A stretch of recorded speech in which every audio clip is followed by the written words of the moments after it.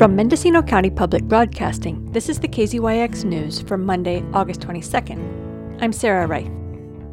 The Board of Supervisors last week discussed a media exemption to a new ordinance that charges hefty fees for public records.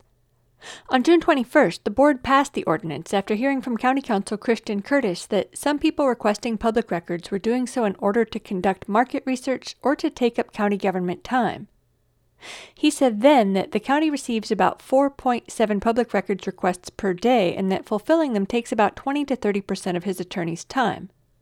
He told the board that one person who's upset about a code enforcement issue is responsible for 5% of the requests.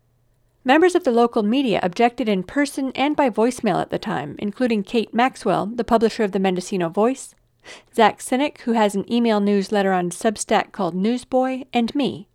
It is unclear if anyone shared their opinion with the board in writing because February 8th is the last time that letters criticizing a proposed policy were attached to the agenda so the public could see them.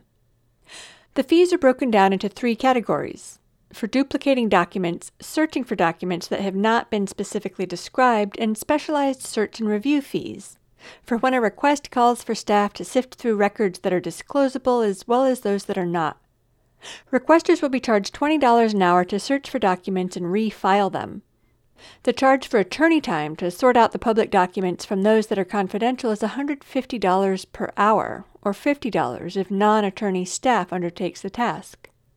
The county will update the requester each time they've run through $50 worth of searching, and the requester can decide whether or not to make another deposit. Over- and underpayments are to be reconciled when the records are provided. Last week, the board agreed to create a public records request grant program for local media organizations to request the public records. Curtis told the board that this would not have an adverse effect on the budget, though the stated reason that public correspondence has not been uploaded to the agendas for most of the year is that the county cannot afford to hire clerks. Supervisor Glenn McGordy asked Curtis how he would determine what qualifies a media outlet as eligible under the proposed grant system. So will there be an application and vetting process for people who are requesting this? Yes, I think that's going to be necessary. However, I don't want to create a program that's going to increase the overall amount of administrative work in a way that sort of exceeds the benefit that's being received. What we're thinking is that a relatively short application form, something that would really just establish some very basic criteria and would not require substantial vetting. You know, for most media organizations, I think it's going to be relatively straightforward to be able to determine eligibility and to be able to get that on file. I don't know that it's going to have to be exceptionally arduous for the ones that are more borderline. The more we can have some simple objective criteria, you know, whether that's amount of circulation, et cetera. I really want to make sure that I'm clear on this up front.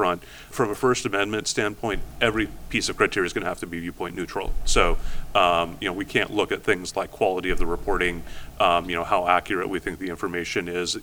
It's really got to be something that's tied to things like circulation, something that is showing that this is effectively reaching a sufficiently sized audience to be a worthwhile investiture of the public funds and an efficient use of the resources. And then it's really up to the media organizations and what has been referred to as the marketplace of ideas to be able to sort out, where to go from there.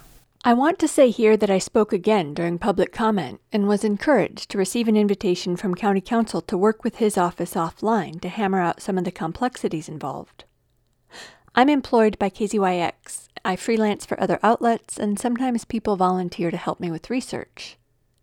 I accepted the invitation at the time, and I remain encouraged by the willingness to consider my input. But I ultimately bowed out of the meeting after reflecting that I do not personally believe the ordinance is perfectible. Michael Katz, the executive director of the Mendocino Cannabis Alliance, summed up the experience of many of us who wish to have free and easy access to public documents. Just limiting it to media is also something that is not necessarily as beneficial as it could be for the whole community. There are many groups here that are engaged actively with the county and the goings on there and have constituencies. And there is, due to a substantial understaffing and a lot of challenges we know, there's a lot of lack of transparency in certain things. And so in the past, when items that could easily have been provided by email have not been, it has been a requirement to go through a public records request process in order to get something that would just normally be seen as a part of the discourse about how to deal with certain issues that arise between the regulators and those being regulated. So I would encourage, in the spirit of openness that was just expressed towards digging into this program and trying to make it as useful for members of the local community who need it as possible, that not just media, but also local associations and groups that are invested and dedicated into the future of Mendocino County can also have access to this important tool. Curtis maintains that the ordinance is legal. The California Public Records Act does not authorize the fees that are covered by the new county ordinance. However, the Public Records Act contemplates that the charges might be authorized by other statutes. Specific to counties, there is a mechanism where fees may be charged by statute if the board chooses to enact an ordinance, as long as those fees do not exceed the actual cost of the service to be provided. Maxwell didn't buy any of the arguments. Seems like the county is just creating more and more layers of staff time and complications on something that is actually fairly simple under California law. I might be able to be eligible for the fund, but someone like Michael should be too. For KZYX News, I'm Sarah Wright. For all our local news, with photos and more, visit kzyx.org. You can also subscribe to the KZYX News podcast, wherever you get your podcasts.